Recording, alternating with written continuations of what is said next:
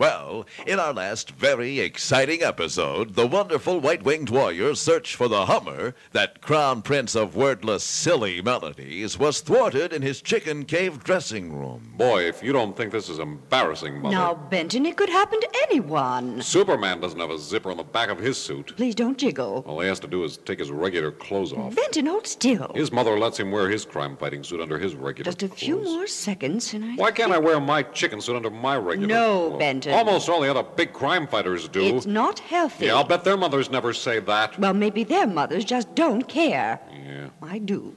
It's not like sleeping in your underwear, you know. I think I'll just have to try and force it. I mean, I was really embarrassed at the Crime Fighters Convention last year. It's just impossible to budge. I had a room with that silly kid who goes around saying Shazam all the time. Perhaps if I use some chicken fat. Boy, did he laugh when I asked him to help me with the zipper on the back of my No, I suit. don't want to waste the chicken fat. Told everybody in the whole convention about it. We'll just take a chance with forcing Everybody it. was walking around laughing at me. Here we go. You're not even listening to me, Mother. Remember, Benton, sticks and stones. Yeah, well, you were never called the Zipper Kid.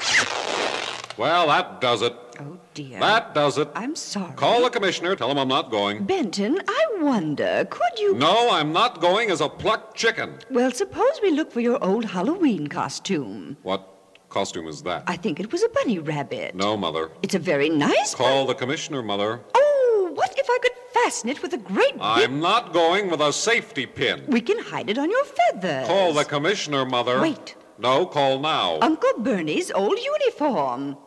What does that look like? It'll be just the thing. And not too much later, somewhere on the streets of Midland City.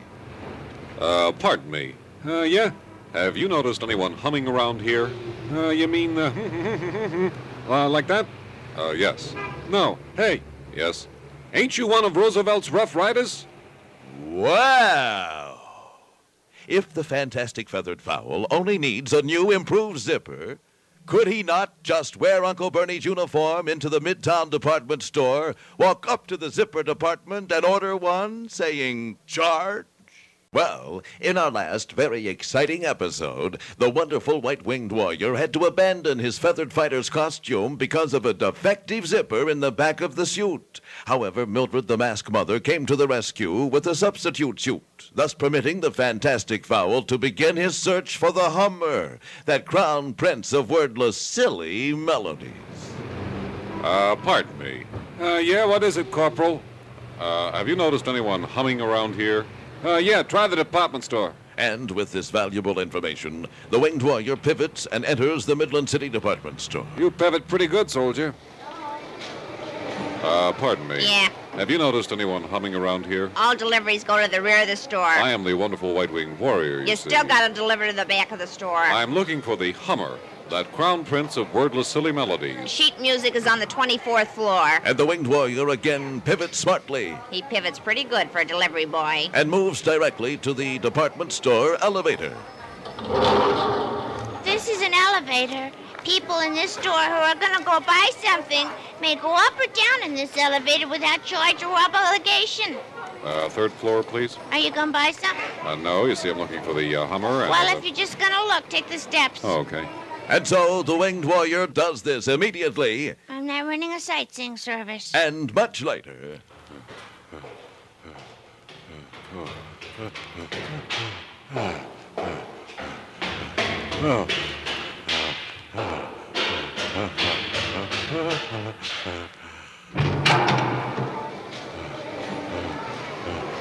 Pardon me. Yes? Is this the 24th floor? No. What floor is this? It's the 37th floor. Oh, thank you. Hey, Yeah? ain't you a bus driver? No, I'm the wonderful white-winged warrior. Because I thought I was going to say you pivot pretty sloppy for a soldier. Yes, 37th floor, Too huh? bad you're not a soldier. Why? Terrific man rides free on the elevators. Wow! Is the Hummer on the 24th floor at this very moment close to unsuspecting consumers? And another thing, does Uncle Bernie know about those free elevator rides?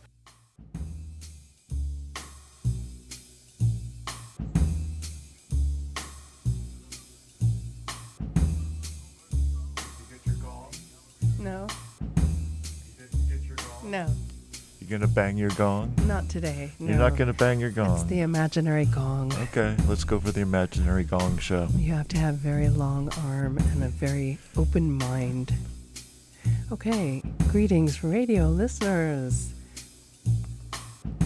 You just heard Chicken Man, number 31. Climbing up the numbers for episodes there.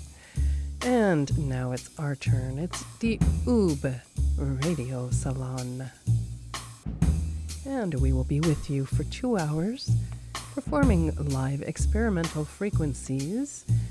And you have the Beige Catty Earthen Strew. We are going to bring you some drones, some textural manipulations, and maybe some chill. You might nod off. We might nod off with you. I certainly did earlier. Thank you, Dreadrat. Dreadrat has a show every Sunday before ours. It happens 2 hours beforehand, and he plays some very interesting shamanic, trancey, deep rhythms and theremin. And I highly urge you. It's called Birds of a Feather, and it's only live on DFM. So check it out. I was out in the backyard doing some yoga, and the next thing I knew, I was out like a light. Well, tonight it is our 753rd live show, and we are broadcasting on DFM radio. That's dfm.nu. And you can also join us on the live chat. All the links are at DFM's front door, even Discord, so you can join us whatever way you'd like. And as I said, it is just the Big City Orchestra today. No guests. We had a wonderful show last week with some guests. We had Usufruct joining us with live ambience from outdoors in Oakland. And we're going to do that again next month with 2 new people joining us. We're going to have Dreadrat from the Netherlands and Eos Crowley from somewhere deep in the mountains. I have to get his location, but tune in next month for that, outside my bedroom window. And now we begin our scheduled broadcast.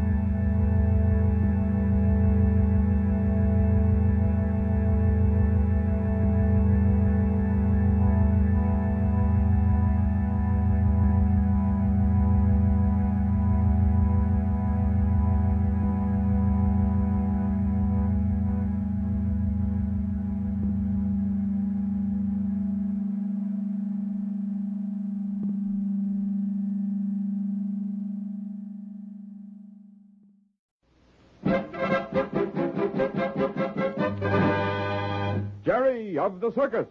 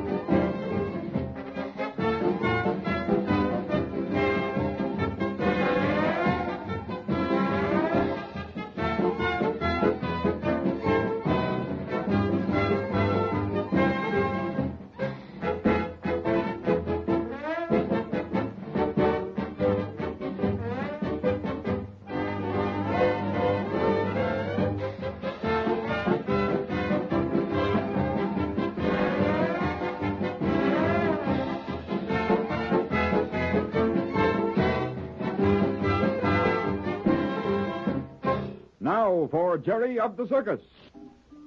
Step right in, folks. The next show's about to begin. Only 25 cents, folks. Think of that. $0.25 to see Belko, the world's strongest man. A 20th century Goliath. Don't push, folks. There's room for everybody. Belko sure is strong, isn't he? Well, now, Jerry, it looks to me as if Randall's picked a pretty good substitute for the bearded lady. I'll say.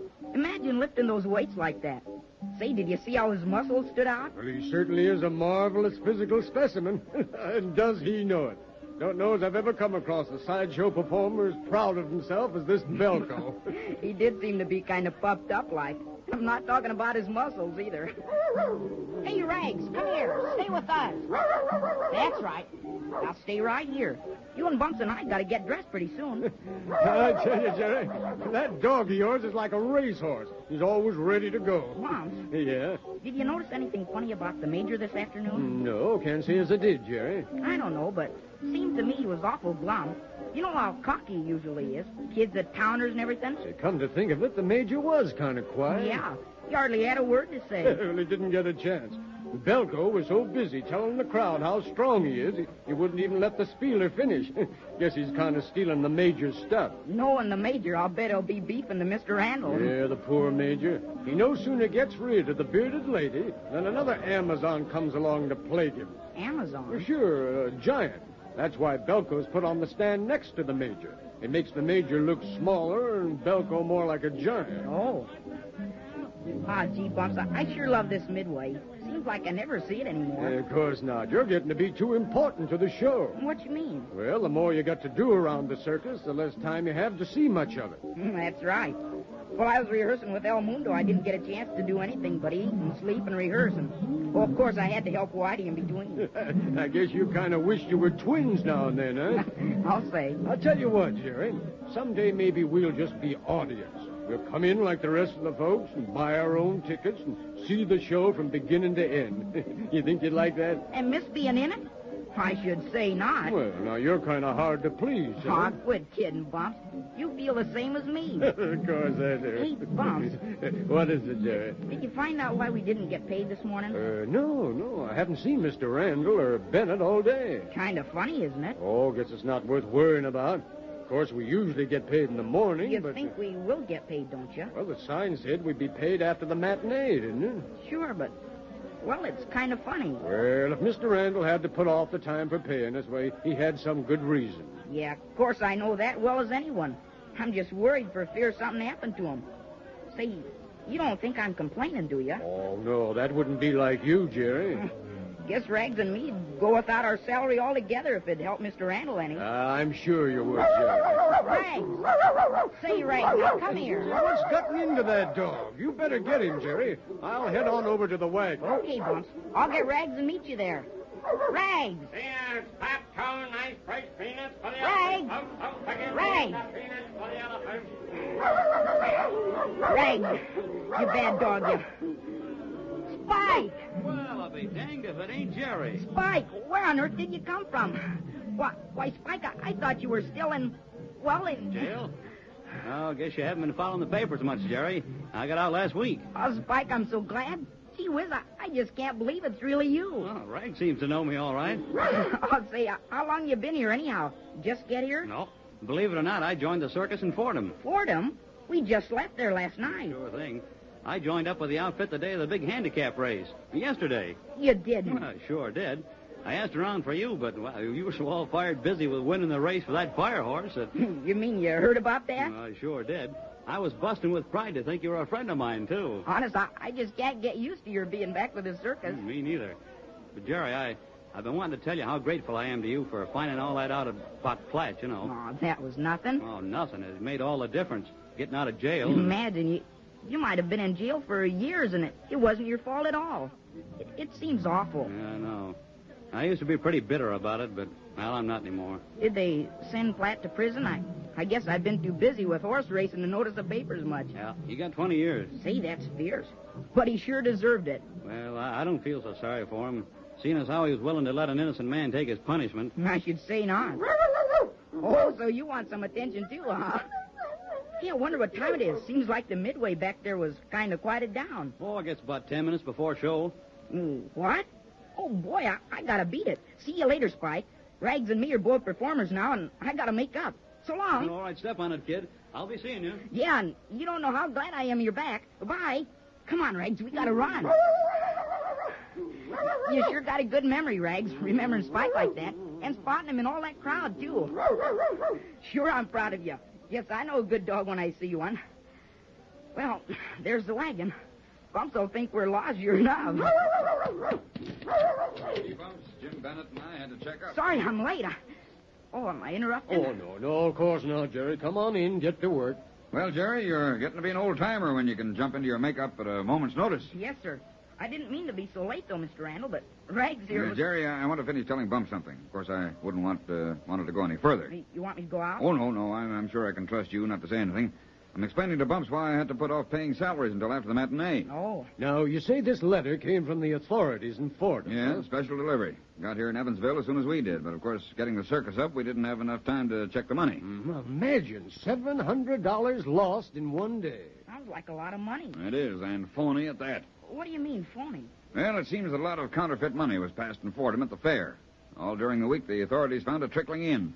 At the last day of the fair, over $700 of counterfeit currency was taken into the fairgrounds alone. Say, that's awful. They must have made a cleaning in Fordham, what with a circus and a fair going on all at the same time. Have they found the guilty people yet? No, not yet.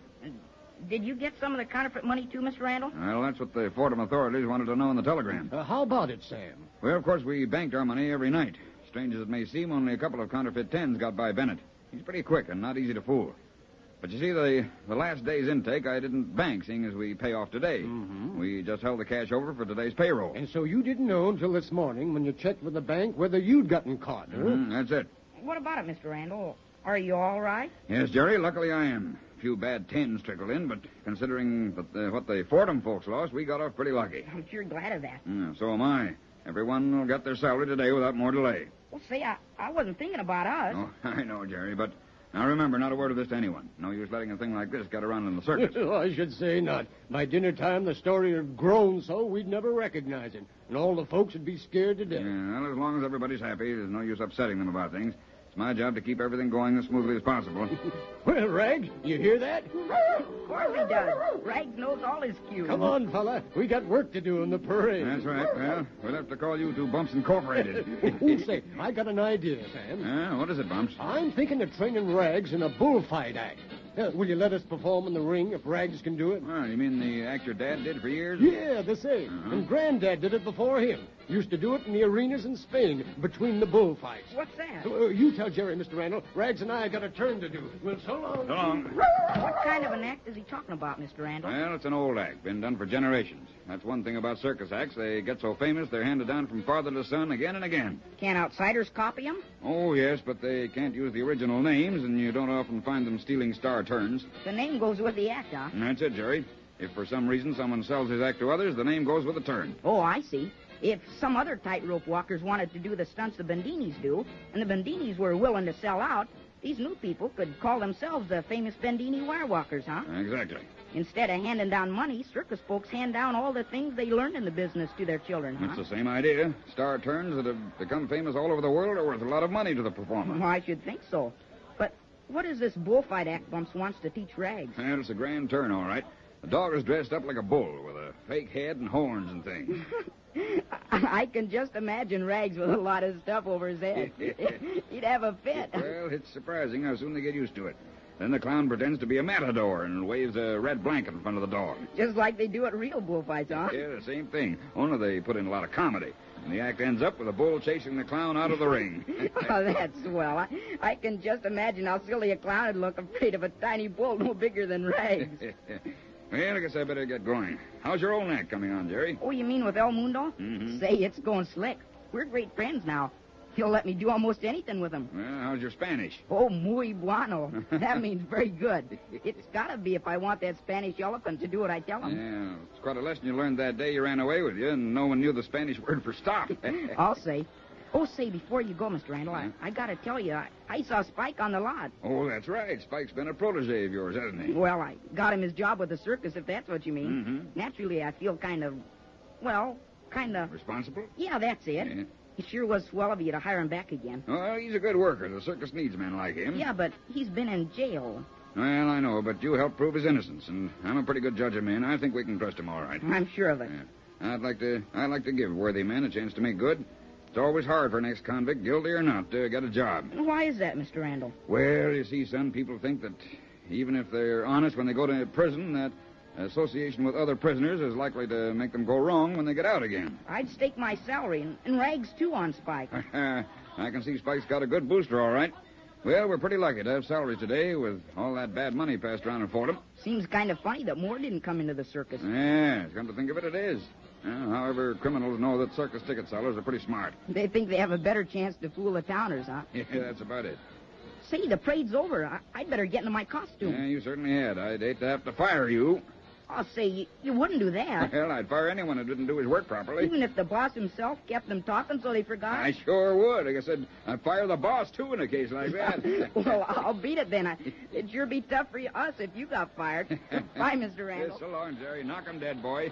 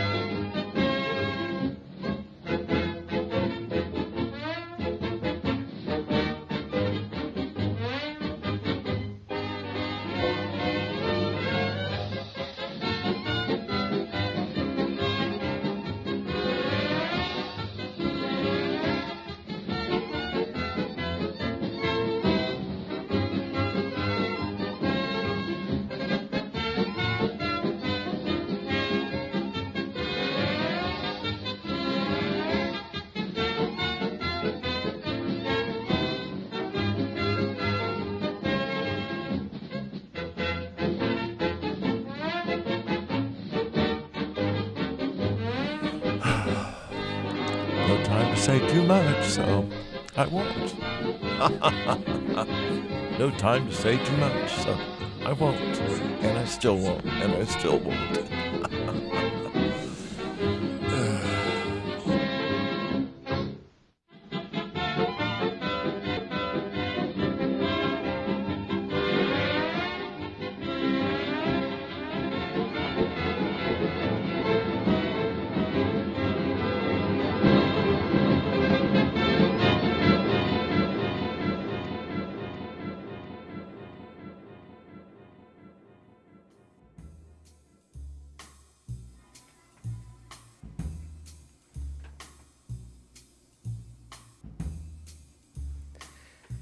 Welcome back, radio listeners.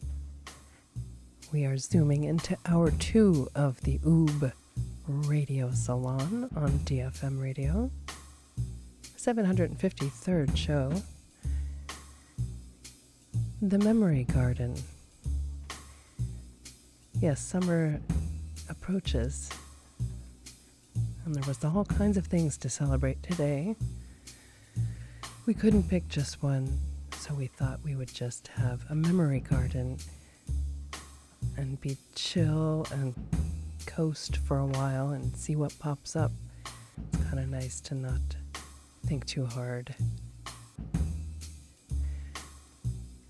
And in the intermission, of course, Jerry of the circus. Spike rejoins the circus.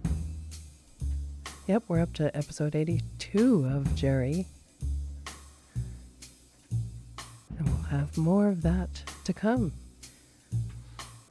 All right, we are broadcasting still on DFM Radio, Television International. And you can still jump onto the chat if you wish. DFM.nu has all the links. And we have archives available of every show, podcasts, and every flavor that we could find that didn't make us completely sick to our stomachs. Although we did get yelled at recently because we have Amazon Music, but, well, we'll see how long that lasts. We have them or they have us. They lassoed us for free. I got that word free. It just was dangled. Ew. I like to dangle the word Ew. free. Dangle, so they're dingle? marketing us somehow. Dingle your jingles. Boy.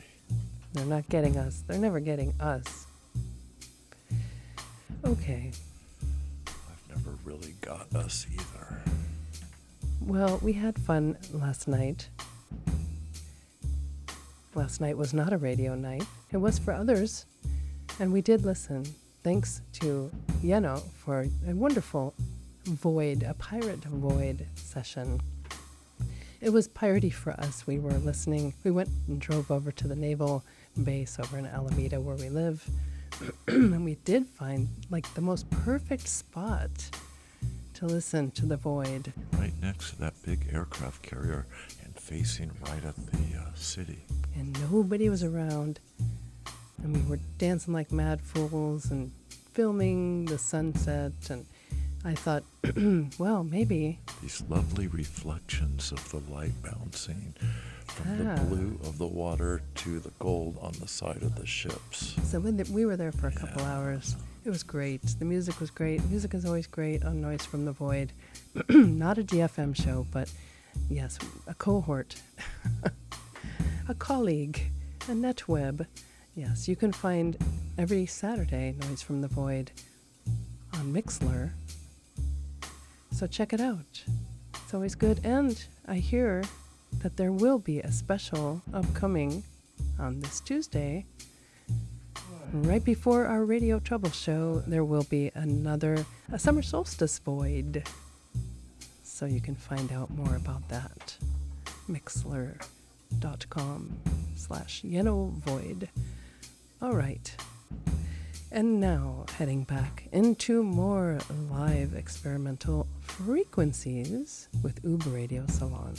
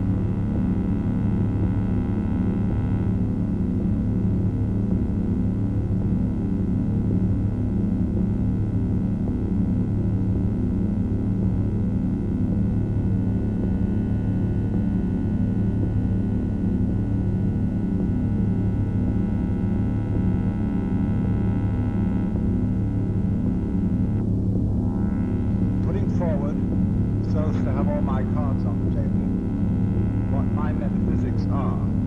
That is to say, what are the basic assumptions from which I approach this question. And I stress 2 points in particular. Number one, that as I feel this universe, I think we are under an illusion with regard to the nature of ourselves. This arises from the superstition that there are really separate things and events. And I pointed out that that is actually a way of thinking rather than a state of affairs in the physical universe. In order to think, one must think. That is to say, divide this astonishing cosmic Rorschach blot into bits and give the bits names. This is a kind of calculus. And we break the world down into these separate things and separate events. They're really thing events, you might call them, in order to calculate about it, in order to describe its behavior, in order to think. But just as something that costs $5, if you buy a loaf of bread or let's say it wouldn't be $5, let's say 50 cents. It isn't 50 separate things that you buy, although you pay 50 cents for it. And so in the same way, when we talk about the multiplicity of things in this universe, this is just a way of measuring it with words as you measure the value of something with money or the length of something with inches. But we are so accustomed to, so I would say hypnotized by the usefulness of thought, that we come to imagine that the way the world is thinked is the way it's thinged, is the way it really is. But I rather see it as a continuous process, a single vast field of activity, a single pattern, of which every single one of us is an expression. But when you think about, say, a series of events as being separate events, it's the result of a kind of myopia. If you watch through something going on through a narrow slit, you see the event broken down into bits, and you see bit following bit, whereas if the crack were enlarged, you would see that the separate bits were all one event. So in much the same way, our custom of attending to our experience with concentrated attention cuts it down into things we call separate events. The other basis of my metaphysics was that we tend to ignore the polarity of the world. That is to say, to use a simpler word, the go-withness of things and events. That just as in a series of waves, to have a complete wave, you must have both a crest and a trough. You can't have a half wave. Half waves are never manifested in this cosmos. Just as you must have the crest and the trough, so also there is a go-withness of subject and object, self and other, and of course those great fundamental physical polarities, being and non-being, solid and space, light and darkness, life and death. But when this is not perceived, when we are not aware of the total unity of the world, of the fact that one's actual self is not something in the world separate from it, but the whole works. And when you're not aware that self and other go together, inside and outside, in such a way as to constitute one total body, then because of this feeling of separation, of not really belonging, we feel alienated from our total environment and from other people, and so act towards it in a predominantly hostile way.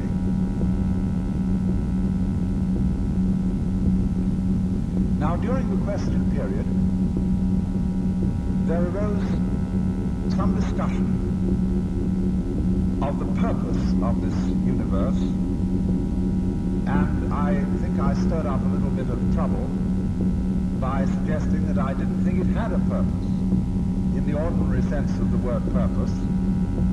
That is to say, action directed towards a future, striving for a goal. I felt rather that the design of the world was playful, as distinct from purpose. And furthermore, therefore, that being itself, existence, is not fundamentally and finally serious. Of course, you see, if you really believe that you are this lonely little separate being, confronted by a world that doesn't give a damn about you and is mostly hostile, then it is pretty serious. You're in a trap.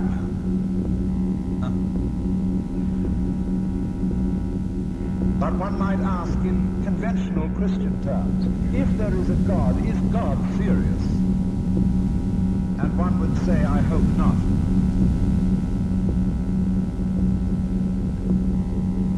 Because, let's look at this word, serious. If some attractive young woman says to me, I love you, ought I to come back to her and say, are you serious, or are you just playing with me? I don't think I should ask that, because I hope she isn't serious, and that she will play with me.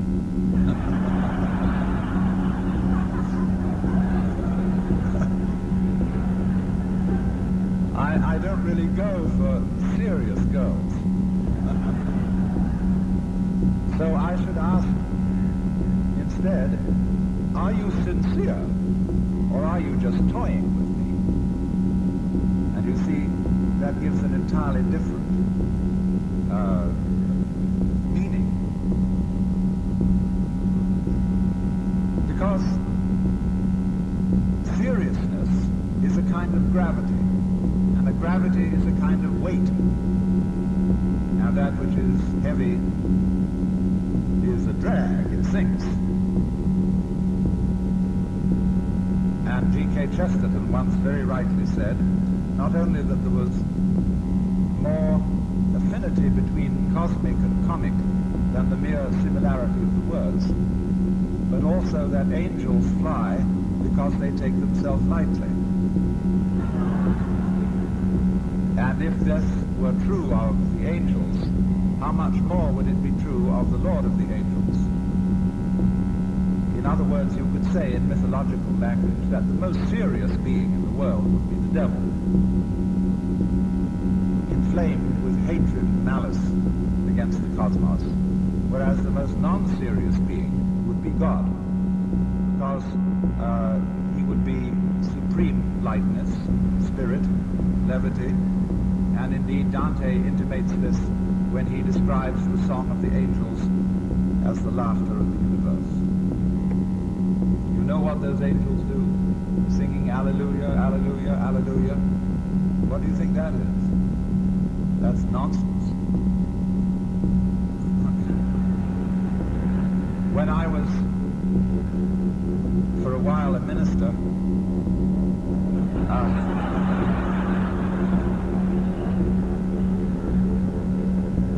I used to tell the students, I was a university chaplain, and I used to tell the students that we were going to have a celebration of the Holy Communion on Sunday at 11 o'clock. And I mean celebration, I said. Don't come here out of a sense of duty. If you do, you're a skeleton at the feast. And you better stay in bed or go for a swim or something.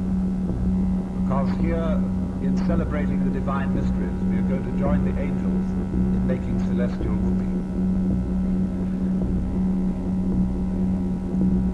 But you see, our tradition has in its background the idea that God is really rather grim. And you must, so many of you have picked this up as children. Children are very sensitive to what I call the aesthetics of religion. And the aesthetics of religion is very much overlooked by religious people. In the WASP culture, we have a positive genius for spiritual ugliness. I think of why do we bind our Bibles in black? Why do clergymen go around in black? Why do we have that ghastly kind of sickly yellow stained glass in church buildings, especially Protestant ones? There's something about it, and then too, in the pulpit, there's a certain kind of funny solemnity that goes with preaching. And children immediately detect that there's something phony about it. Why does that man put on a special voice, which isn't like the ordinary voice people talk with? I know, of course, it was the result of the fact long ago that there were no public address systems, and one had to boom to be heard in a large building. But there it is. There is this feeling, this flavor. I would almost call it, as they say in Zen Buddhism, a person who has too much Zen and who's what we would call got a kind of religious mania. They say he has Zen stink. And so one can have religious stink. And it is this kind of strange solemnity, as if God were always taking the attitude of, this is going to hurt me more than it's going to hurt you.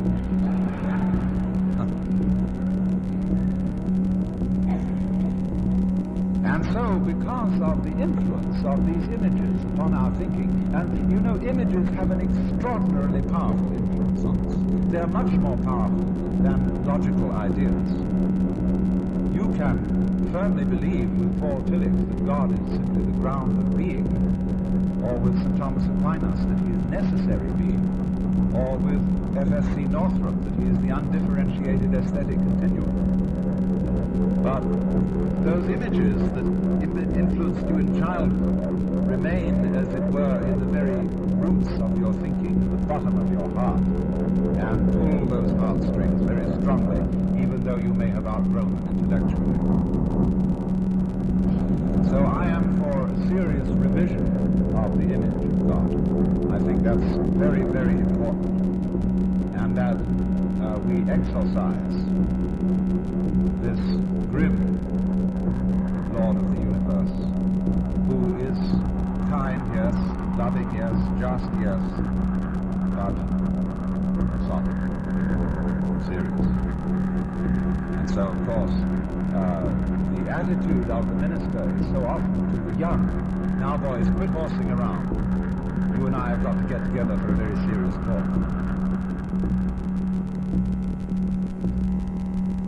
Well now, as I indicated, we use the word game, play, in different ways. We can use it to mean what is only trivial. Play as distinguished from work. And in our culture, we make a very firm differentiation between play and work. If I didn't enjoy my work so much that I'm accused very often of not doing any. write books, and you give lectures, and you read, and all that kind of thing. And that's not really work. It would be if you didn't like it. But the assumption is, you see, when I want to get away with something and say, well, I have some work to do, that means, well, of course, you're excused, you can go, because it is important that you work. But if I said, well, I have some very important play to do, it wouldn't quite go over, you see. But the idea is, you see, that you work, and although that's the serious part of life, the objective of it is to get enough money so as to be able to play. And nobody really does, because most people I know, they make lots of money, but when they get home, they don't really play. They're either too tired or they watch television. And that's not really play. That's kind of unparticipating dope addiction.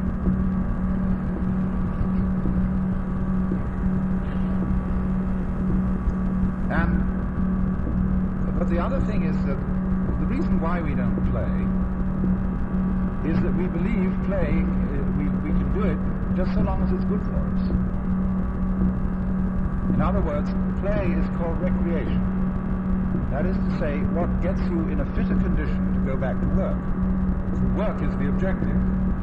So we excuse play and culture and all that kind of thing, in that it relaxes us and makes us stronger so that we can be more productive. But you see, if you play in order to do better work, you're not really playing. Because play is the kind of activity which does not have an ulterior motive. It is the kind of activity that is done for its own sake. And according to St. Thomas Aquinas, this is peculiarly characteristic of God. Because he says, quoting the book of Proverbs, where the wisdom of God is personalized, it speaks and says that her function is always to play in the presence of the Most High. Unfortunately, the King James, which is a very dignified translation of the Bible, says rejoice, but the Hebrew says play. And so he said that this was a divine activity, because whereas work is done for something, to serve some purpose, he who is all perfection has no purpose. There is nothing he needs. He doesn't need to do any work. Therefore, the activity of God is supremely playful. So in this way, one might say that the most important thing in human life for one's sanity is to be able to be playful, or to be able to do things which are sublimely useless. Where, you see, there is no room in our lives for the useless and for the purposeless in the sense of the word, we are in serious danger of going completely crazy. That was the original idea of Sunday. The useless day. The day that was time out. The day when you weren't supposed to do anything serious. It was holiday, holy day. But instead, Sunday has been perverted.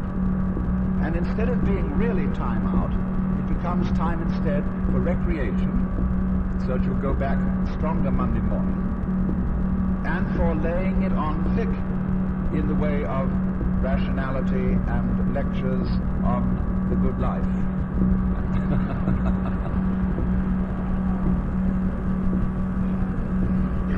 So you see there's a little paradox here.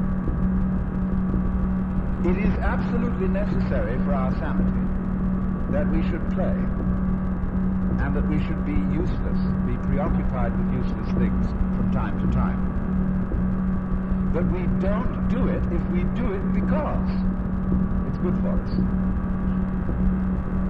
So in the mood of play, one has to get one's mind completely away from the future and the purposes of the future and get into what I would call a musical mood.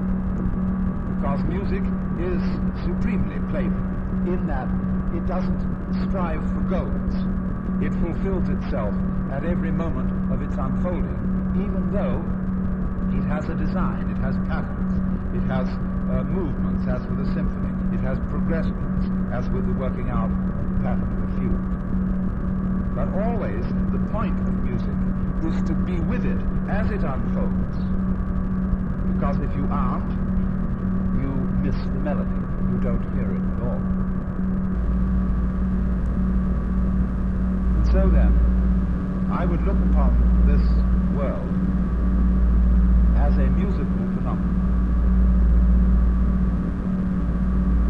as a game, which is a kind of sublime nonsense. Just as when Bach writes a line of melody, it doesn't mean anything. It doesn't tell you anything. It doesn't try to imitate the thundering of horses' hooves, or the sound of streams, or factory whistles, or the uprising of the workers, or anything like that. It has no social message. It's pure playing with sound. And for this reason, among others, sublime.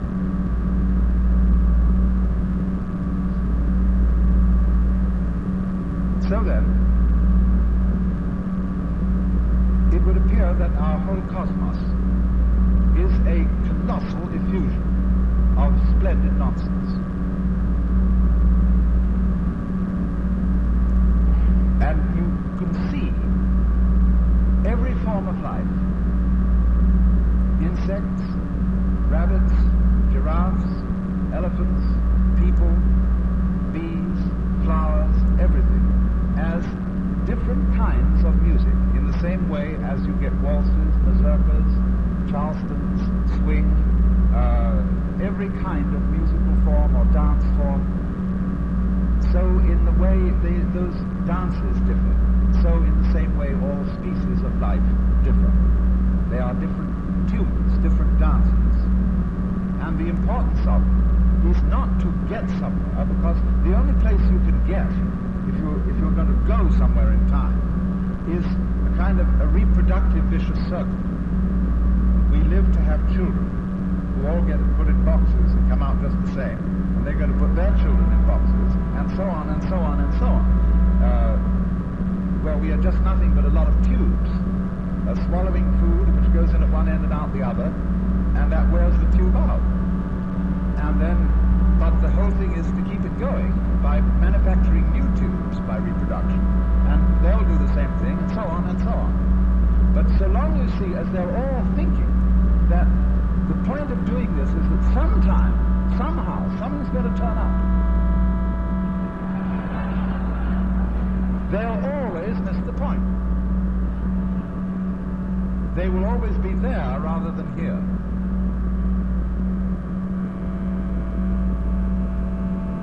It's very funny to come to California, you know, when you live elsewhere, and it's been an ideal, and suddenly you wake up and you realize you're there. No, you're on vacation. You've got there. And everybody else envies you. And so we have to learn how to be there, or rather to be here.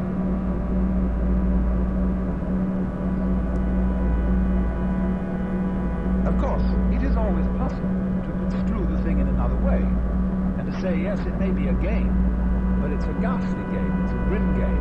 It's like a child who's caught a fly alive and is picking the wings off it. The universe is that sort of scheme. It's a trap. It's a thing that gives you hope. There's always dangling possibilities in front of you to keep you going, but then it grinds you up. And then it revives you a little, like a master torturer, keeping a person alive in order to experience pain. There is a kind of inverted mystical experience that people occasionally have, where they see the whole universe as this sort of trap, and everything looks crummy. People look as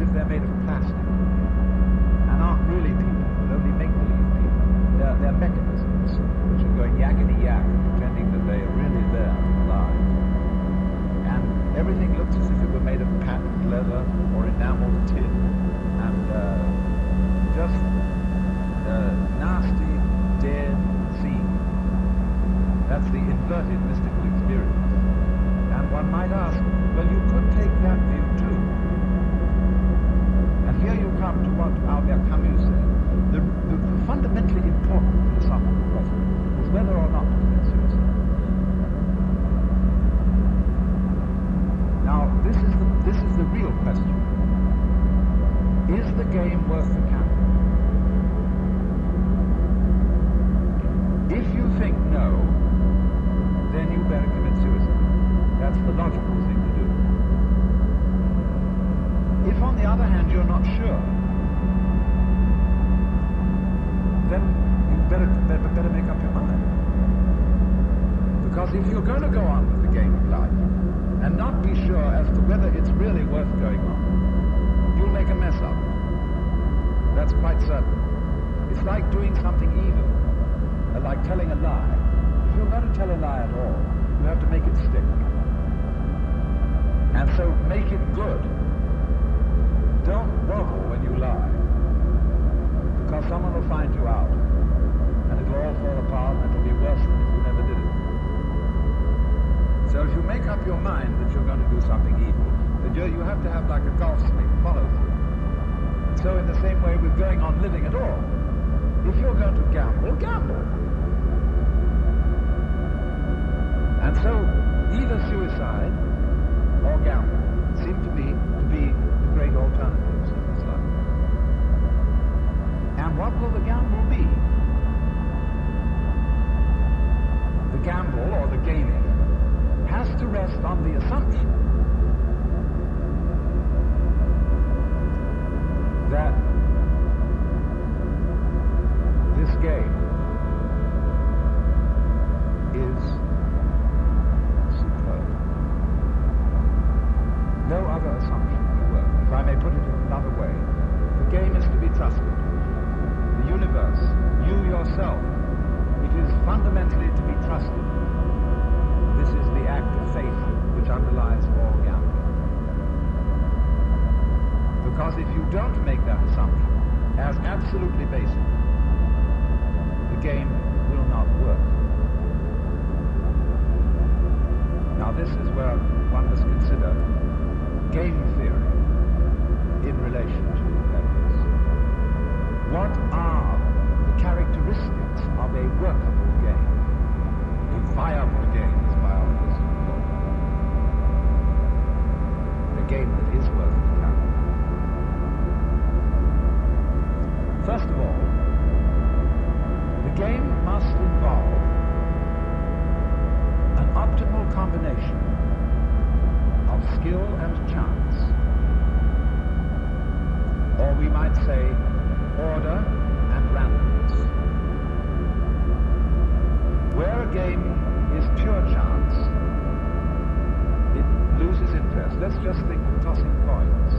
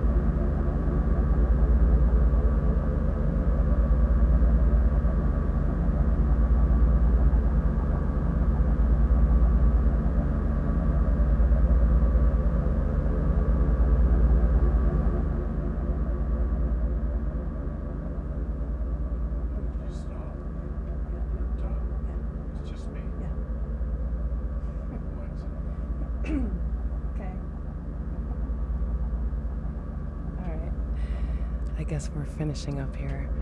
Well, thank you for listening, everyone. This has been Oob Radio Salon number 753, The Memory Garden. Hope you had some time to chill. It's always good to do. And you can join us here every week on TFM. Check the broadcast schedule and have a look at what's coming up in your time zone.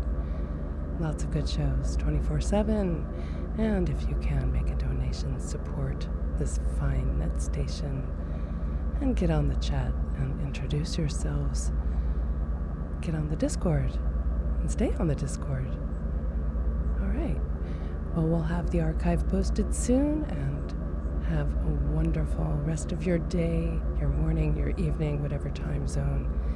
And we'll see you next time for the Fourth Sunday Players joining us with another radio play in space. Univac and Austin Rich will be back next Sunday with us. Stay tuned.